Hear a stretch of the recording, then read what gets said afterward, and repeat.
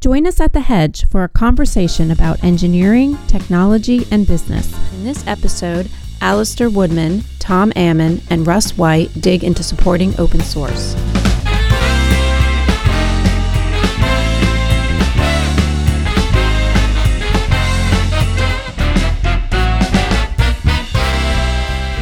Well, good evening, Tom, and good evening, Alistair. Here we are at The Hedge having a discussion. My hedgehog is over there. He's curled up in a ball hissing because it's too loud for him. Okay. I don't have one of those. Yeah. I live in California. All our hedges are burnt down. So. Too early for that, maybe? No. It's all good. So, Alistair, what are we talking about tonight? We're talking about open source and why open source is so hard and why people don't support open source and why they should just open their purses and their wallets and just go do it, right? Yeah, well, that's what you asked me to come and talk about. So let's have that conversation. Yeah, so let's start from the beginning. Go right ahead. So, well, first of all, maybe a little bit of background to me personally. I've been working with open source projects now for the last 8 years.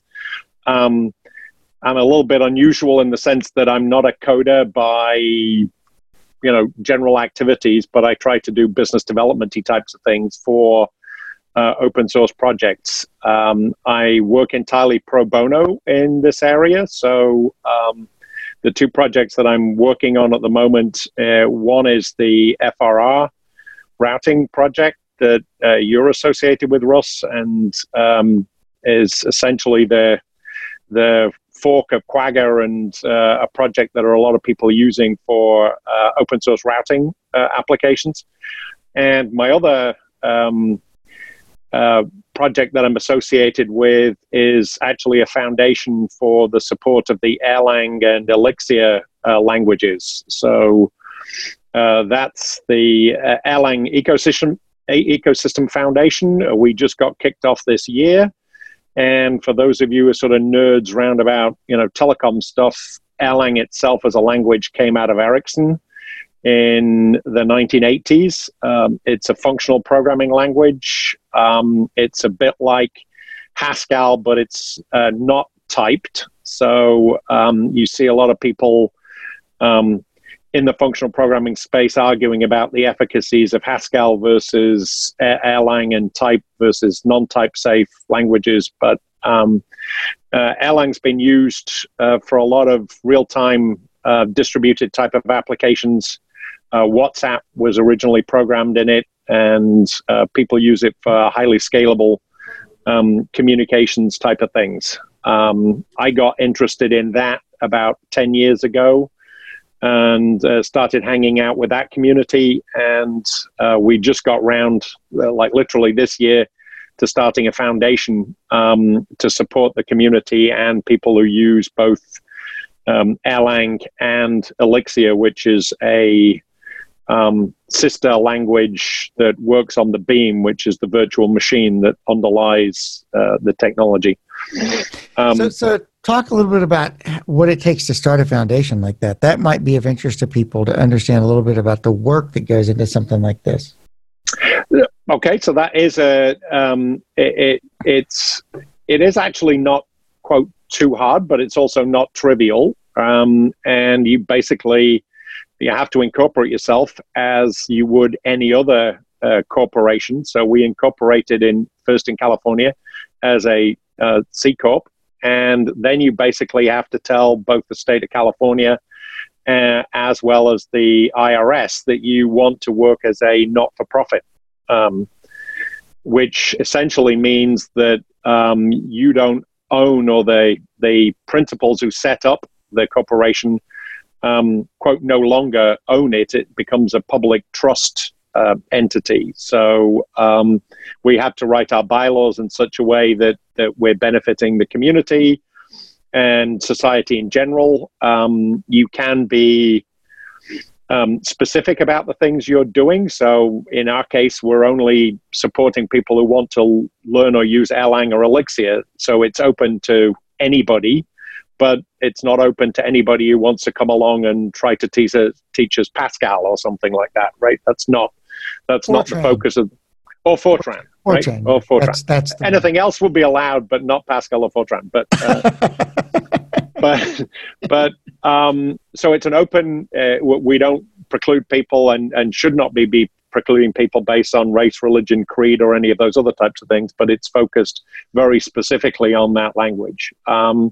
So you end up, setting up your corporation. You then register with the state to make sure that they know who you are. And then you go through the process of, applying for a tax ID. And once you've got your tax ID, you then have to write to the IRS and say, please don't tax us on this tax ID.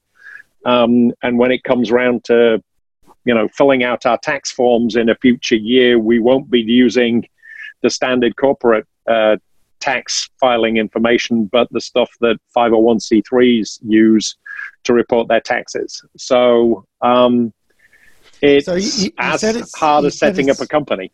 Yeah, I was going to say, you said it was pretty simple, but it sounds very complex, actually, when you get into it and start talking about all the steps. Not necessarily complex, but there's a lot to get done. It's just arcane, and you need to do it, right? And like anything else, it's probably no worse than filing for your driver's license. But, it's not something that people regularly do, and, you just got to go through the process. So it's been a useful learning experience for me. To do this. It's not certainly something that I think anybody can do, and there are lots of charitable institutions in the United States. So it's not difficult to do. The question is, why do people want to do it, and what are their motivations for doing it, and how does it work? Right. So that actually brings up the question of FR routing and NetDef. So tell us a little bit about NetDef, perhaps, and where that came from and why that's important in this kind of ecosystem to have this type of organization hanging around doing it. Yeah. So then this does then get us more into, I think, the meat of the conversation that we wanted to talk about as well, is how can other people help, right? So if you look at the whole pantheon of open source projects out there, there are some pretty big ones which I think are well looked after and tended, and Linux is sort of the obvious thing at the high end of that. Mozilla and some of the other projects are pretty visible, but the thing that I think bedevils most open source projects is the whole sustainability stuff. So somebody puts code out there, and initially it works as well as it does on the day that you put it out. So it either works very well or it doesn't work very well, but it works that well. But all code then immediately exhibits bit rot over time. So irrespective of how good or bad it was when it starts, it just gets worse from that point on. There's like an exponential fall off in the utility of the code unless people maintain it. So a lot of code, obviously, if you go look on GitHub, has been up there, got posted, people did a bunch of work, and then you look at the Git history, and they've not touched it for 4 or 5 years, and nobody's doing anything, and they're basically dead, zombied projects. Then there's a whole bunch of projects which are not dead and zombied and are actually being worked and tended. So people are contributing to those. The hard part about it, I think, is to sort of do the institutional back end of projects. So, I've worked with software engineers for 25, 30 years, and it's always the bottle washing, the cleaning the floors, the swabbing the decks part of the job that isn't as sexy as writing the brand new feature or doing something, some hero work somewhere else on the project. So if you want to stop bit rot, you've got to keep testing and coming up with mechanisms of ensuring that the stuff, works, and you can find problems. And I think that's the thing that successful open source projects figure out how to do, are the ones that continue to be able to run continuous integration systems, figure out problems, deal with, SKUs caused by OSs or anything else that they're trying to work with, and keep up to date with the whole of the code that you are dependent upon in other areas, and continue to evolve with that. And that sort of becomes a full-time activity for a decent proportion of people working on successful projects. So failed projects don't do that. So what's we've talked about FRR a little bit. What are there some good things that FRR has done that are good examples to the community of how to do this right? So I think to a certain extent, everybody realizes that one of the inherent things about building routing technology is that you're going to interoperate with other routers. So from the get-go, there is an understanding that you're going to be talking to other things other than necessarily yourself. So networking engineers are fundamentally used to the fact that they're talking to something else which may not be them. That in of itself, I think, leads the community to be very sensitive to the idea that they've got to do a bunch of regression and interworking testing with things that are not them.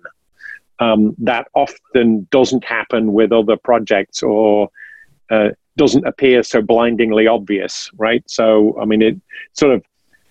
you couldn't really have the conversation with anybody in the community about, well, we just want to talk to ourselves, right?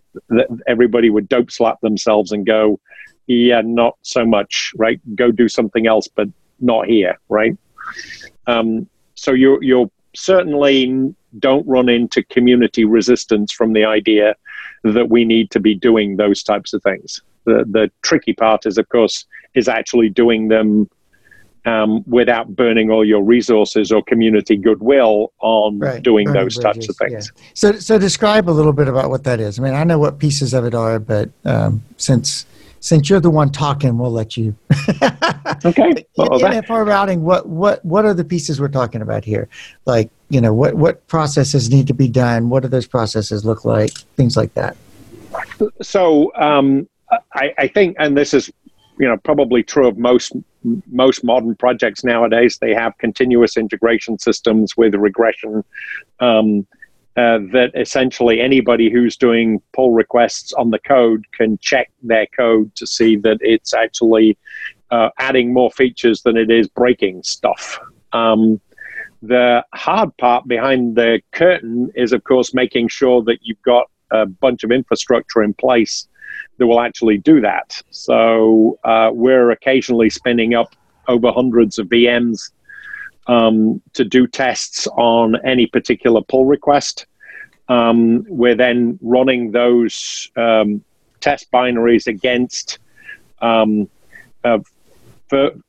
commercially available and also built by the community test resources, which will do regression and figure out test coverage. And there's a lot of resources, both in terms of compute power, capital assets, electricity that goes into doing that. I mean, we've got several rack cages of equipment just to run some of these types of things, plus the fact that it requires manpower and people to keep it all working. So it's a full-time job for a couple of people to maintain all this infrastructure. So who pays for all of that? Well, people who it benefits, right? And I think that's the where we get around to sort of my job is to find out cui bono, right? Who actually does benefit this, and go and have that conversation with them about, well, this is what's happening, and if it doesn't get funded and paid for, then bit rot will set in, and is that what you really want? So in the case of FR routing, the number of people who are very closely supportive and interested by the project probably falls into the category of maybe 10 to 20 companies who are using the technology aggressively.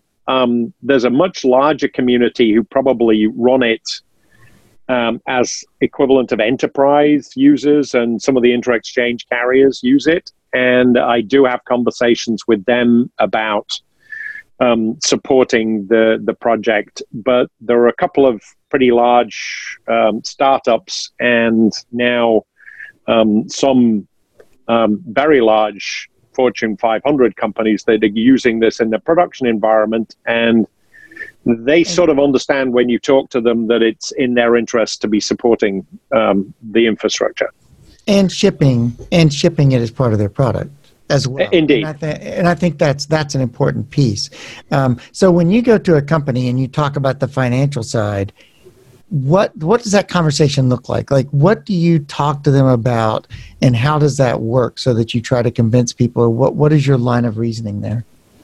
So the line of reasoning is very much, well, these are all the things that the CI system does, right? You're engineers, or you manage engineers, and you understand what happens. You've got your own regression and your own systems, presumably inside of your own organizations. Most people that I talk to, invest decent amount of their budget in QA resources, build infrastructure, all those other types of things. So at that level, when you're talking to engineers, you usually run into people who get what you're talking about, and they understand why you're asking them.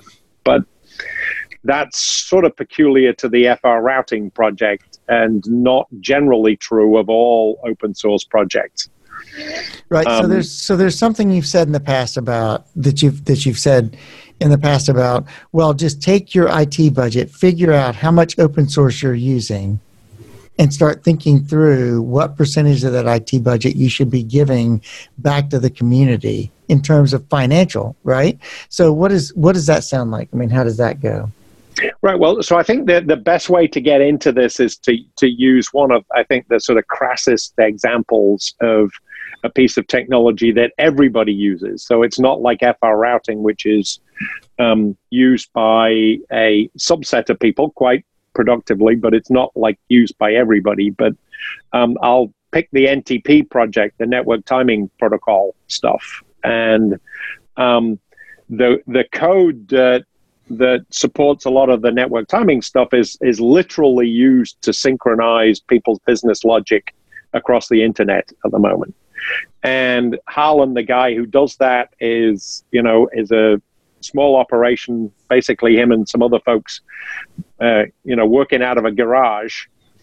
And he doesn't have the resources and skill sets to get to all of the people whose technology, who uses his technology in some way, shape, or form. So I would be surprised if there is anybody in the Fortune 500, Fortune 5000, even go all the way down to, all the publicly traded companies in the United States. It has to be over 95% of them are dependent upon their timing infrastructure, and the fact that, we just went back to wintertime, and, everybody woke up on Sunday morning, and certainly my clocks, watches, and PCs were all figured this stuff out without worrying about it.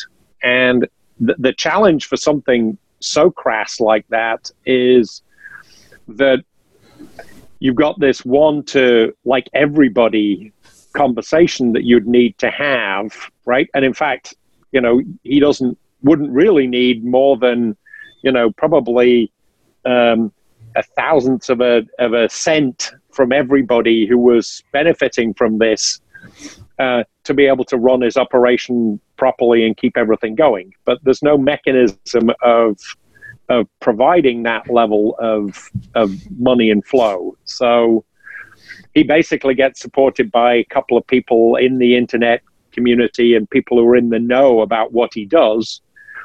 But you have all this benefit for industry, and there is no clear way by which they know where or how they should be giving back. And many of them don't even know. So to use sort of two wonkish economic, 101 type of things, you have a tragedy of the commons economic thing or free rider issues going on in terms of the fact that people are getting to benefit and using the technology, but they're not really giving back.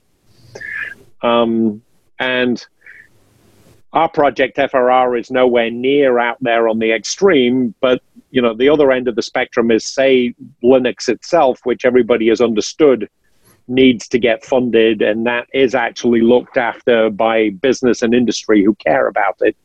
But there's this huge long tail going out there towards some of these other projects which were just not being looked after. And I think the classic example of this is, Heartbleed and, the SSL library stuff. Because when that happened, everyone went, oh, shit, we need to fix this. And then that got moved under the Linux Foundation and got fixed. But that's a reactive response afterwards. And was only driven, of course, by huge security scares.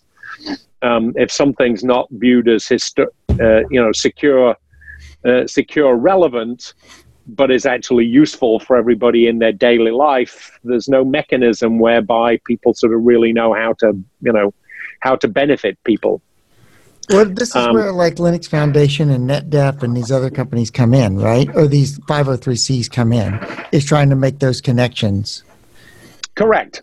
And I think and the connections, I think, have been made really well for the really obviously visible projects. And they're not being made well at all for the important but not well understood projects. And FRR sort of sits somewhere in the middle of those types of things. But were, for instance, I not to be doing the business development job and going around with a tin cup and my monkey in a organ grinder costume, it wouldn't be being supported either, right? So part of the challenge here is, and I think, this was the conversation you and I had before, Russ, is that if people really cared about this, some of the folks who are working in the industry would get together and figure out how we should, make it more visible to corporations and folks. I mean, my ideal view of this is that, CIOs and CFOs should be asking themselves questions about how much utility they're getting. And interestingly enough, those questions sort of happening at the moment in the Valley round about affordable housing.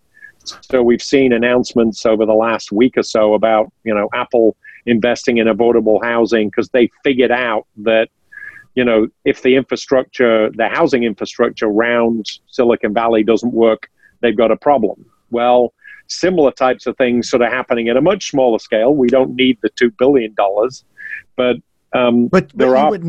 you wouldn't mind it.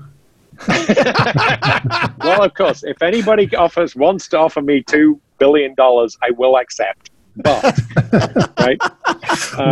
So I have a question about community involvement and those who contribute to open source. So say an organization is kind of on the edge of deciding whether or not they want to contribute. What are some things, like how would you pitch it to them? What benefits come to an organization that supports open source?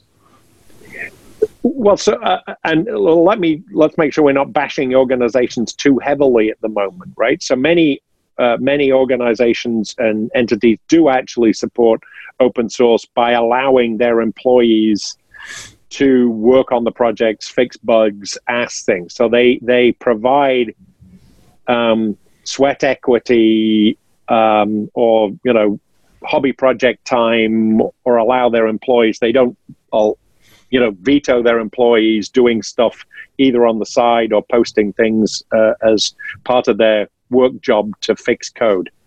Yeah. And not vetoing, by the way, is almost as big of a deal a lot of times for a lot of people as encouraging them, right? Yeah. I mean, right. People don't realize, I get this all the time. I would like to go write a book. I would like to work in open source. And then they go talk to their manager. There's managers like, well, you got to go through legal and you got to do this. And you're just like, I'm just not even going to spend the time. I'm just not even going to bother with that. And so making it permissionless is a huge deal, I think, for a lot of people. And I think that's where I was going with my question. I'm defining support broadly, including all those things you just talked about, as well as the financial support. Like Right. So you need, and again, this would be back to the sort of, making it clear to corporate executives so thank them for the things that they are doing, which is usually, allowing their employees to do stuff. But many of their employees do actually post under their private GitHub addresses, right? And, of course, they're usually doing this on projects that are not necessarily directly associated with work, so that it's actually their personal hobby time. As soon as it starts to get into a company's sort of real business thing, you do run into exactly the same problems that Russ has talked about, which is some companies then put full-time employees on things and say, you're our anointed maintainer for, the Linux kernel, and everybody understands why that's good. But there's a whole bunch of other types of things that it's like, well, I just want to go fix something over here on this project. Is it okay if I release these fixes under that community's rules? And the answer is like, it's too hard for us to figure out, or don't know how that would work, and those types of things. And I think that's where sort of making those things to be more aware to people is important. And then I think one finds that individual projects do sometimes need money and resources for paying bills. So, using, resources on the internet. Amazon is actually quite supportive of some projects running things. There are other projects that will allow 501c3s to do things at lower or no cost. And that was one of the reasons that we set up, or I'm involved in the 2 501c3s that I am, is that there you do get some, benefits for being a not-for-profit. But that's a general not-for-profit benefit thing. It's not because, you're working in the software space per se. But there are things that do actually create cost. And those things also sort of need to be funded. So if you look at the total cost that humanity, and to a certain extent, certainly corporate companies, have saved by having open source, we're talking about hundreds of billions of dollars, if not trillion. If you go back to thinking about the things that we used to pay money for in the past, PostScript drivers for your printers, all those types of things that we used to have to pay, $99 for in the past, that you now get for free, all that has mostly been eradicated by the fact that ultimately much of this stuff got turned into open source. But there's still a cost left to managing this stuff. So it's free, but it's not costless. And that's the problem that one runs into in this particular area, is how do you solve that problem? Right. So and even organizing the community is a cost, by the way. It's not just the cost, like the monetary cost, but the time it takes for some people. Somebody's got to sit down and figure out a CI system, and figure out a pull request process, and figure out, like, NFR routing.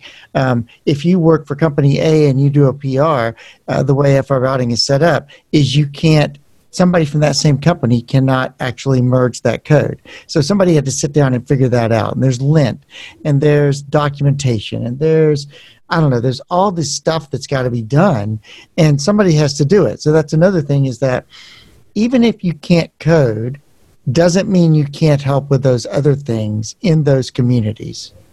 And you can take the burden off the people who can code by helping them set these processes up and understand how to do these processes and stuff like that. So I think there's value in all those things as well.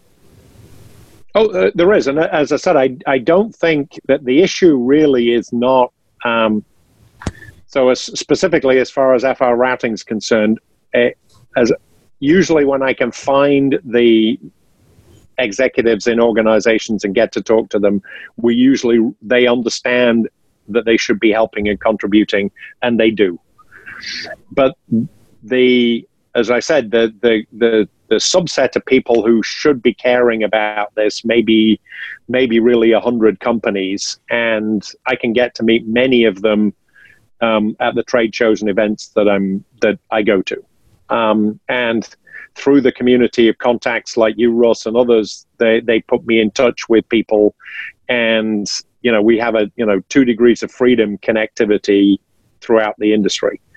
But there's a whole bunch of other projects that are valuable but have much broader distribution utility things where this model no longer works, right? And the NTP example that I quoted earlier is the classic example for that, right? And there are some other pretty good examples of projects which, some level there needs to be a mechanism where people can either understand that they're involved in a tragedy of the commons situation, or that they're actually being free riders, and they should be sort of, to a certain extent, guilted into, coming up with mechanisms. And if we could figure out a way of making it relatively easy for companies like, CFOs and CIOs to contribute, I think they would. So I don't have a solution to that problem, but I think that's what needs to happen. Something I've observed as a consumer of open source for many years, I think I'm trying to think of a time when I was solicited to help with something that a project that I had benefited from. I can't think of a single time that somebody reached out to me and said, "Hey, you file a bug and we fixed it for you. Hey, how about you help?" I mean, how do you enlist the support of people? Do you just sort of expect that people will get it and kind of figure out that they should be giving their support, or how do you get the support? Well, I think that works for like retail products, projects. People actually will do PayPal stuff, right? So, that's the way that they typically solicit nowadays, is that they put their hand up through that, and depending on how annoying it is or whatever it is, some percentage of people, sign up. So it's a bit like, when NPR does their fundraising stuff, right? They try to guilt people into signing up, and that works. The thing where I think things sort of don't really work is like in the company space, right? Where corporations are really benefiting from this. You end up with these situations inside the organization where the people who are using the code know that they're dependent upon it, but the CIO, the CFO, the management guys don't realize what's going on. They don't even possibly know that the code is being used inside of their organization, and they might actually want to help if they knew, but they don't know. And the people who are using the code, they know how to buy things inside of companies, because you can sort of raise a PO, but donating money, right, is like a different concept-y thing, right? And it starts to get ugly and tortuous, and then people usually give up because they don't know how to deal with that part of the process. Well, and again, to me, support means more than money. Like I have zero influence over how much money my corporation donates. But to me, like how do you build the community? How do you get people to come in to contribute to the code base and to make it work? Yeah, and you raise so that is an interesting question, right? And people will tend to gravitate to the situation. In fact, one of the benefits of the projects is that not everybody who's benefiting from it needs to do the work, right? In fact, sometimes it's there are better skills for people to not be doing it. This is the classic economic benefit that Adam Smith recognized, is that you have utility by doing something that you're good at and leaving somebody else to do the thing that they're good at. So you don't want everybody who's actually using it to come and help, because the skills that they have may not be useful for the actual coding stuff, right? So sometimes it really is something that you want some people to come and help, but you want other people to just stand back and say, thank you very much, is this, right? And it could be as much as, just patting people on the back and thanking them. It could be, handing out T-shirts. It could be, to inviting them to go do stuff, paying their expenses to take part in other types of things. There's lots of things that you could do. But just having everybody who actually depends on it turn up and trying to, polish the code is probably not the most efficient use of everybody's resources here. So sometimes money and again, I'm not saying that everybody should only pay money, but there's this value proposition between sometimes people turning up with people, sometimes people, standing up and applauding it, right? Just recognition is highly useful for certain projects, but sometimes cash is also useful. And we don't have healthy balances with many of the projects out there. And so I'm not speaking now from an FR routing perspective, I'm speaking for the, generic solution of all the open source projects out there. There are a bunch of them that, not doing as well as they ought to do.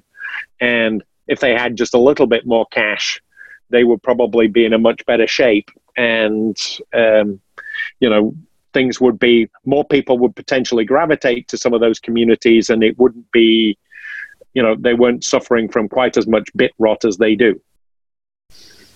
So large companies know when they need to go fix something, they tend to throw bodies at it, and they do. And that's been quite successful for many projects. But I think there's this middle ground out into long tail territory where that doesn't work very well. All right. And I think it's that area that I sort of tend to look at and say, well, is there anything the industry could do to do a better job in that space? Yeah, good. So let's wrap it up there. Thanks, Alistair, for coming on and talking about this. I think this is a really important topic, and maybe we'll have you back on in the future and try to talk about this some more and figure out, maybe we could brainstorm a little bit about ideas and talk about other things that we could do, and maybe even talk about the FR routing project a little more specifically in the future or whatever. I don't know. There's lots of other topics in the open source and in this space of communities and trying to build the tools and stuff that go with networking. So it was great having you on, though. So, Alistair, you don't blog, right, or anything like that? You're just on LinkedIn? No, you're telling me I should. So I was sort of going to ask you the question. So anybody listening to this is presumably going to get in touch with you, Tom, or you, Russ, and say they want to get involved. So maybe I need to start doing something like blogging. I've always thought that there was enough people blogging on the planet that I didn't need to get involved. Well, but I mean, even if they can get in touch with you through LinkedIn or through... Yeah, I'm on LinkedIn. People can get in touch with me certainly through LinkedIn if they want to, get engaged formally. And if anybody does have an idea about how to sort of up the game on this, I would be willing to spend quite a bit of time to try and help generally. I mean, I think this is the IETF, I know, has thought about some of these things. I've talked to folks there about what would we do about some of the network critical projects and how we might do stuff in that area. So, so if anybody's specifically interested in that space, the networking in general, I think I know other people who would want to get involved from both companies and industry. And vehicles. Also, you have 2 503(c). So what are those websites so that people can go to those, or you're involved with 2 503(c)s? Yeah. So the URL for NetDef is netdef.org, and the one for the Erlang Ecosystem Foundation is ERL.org.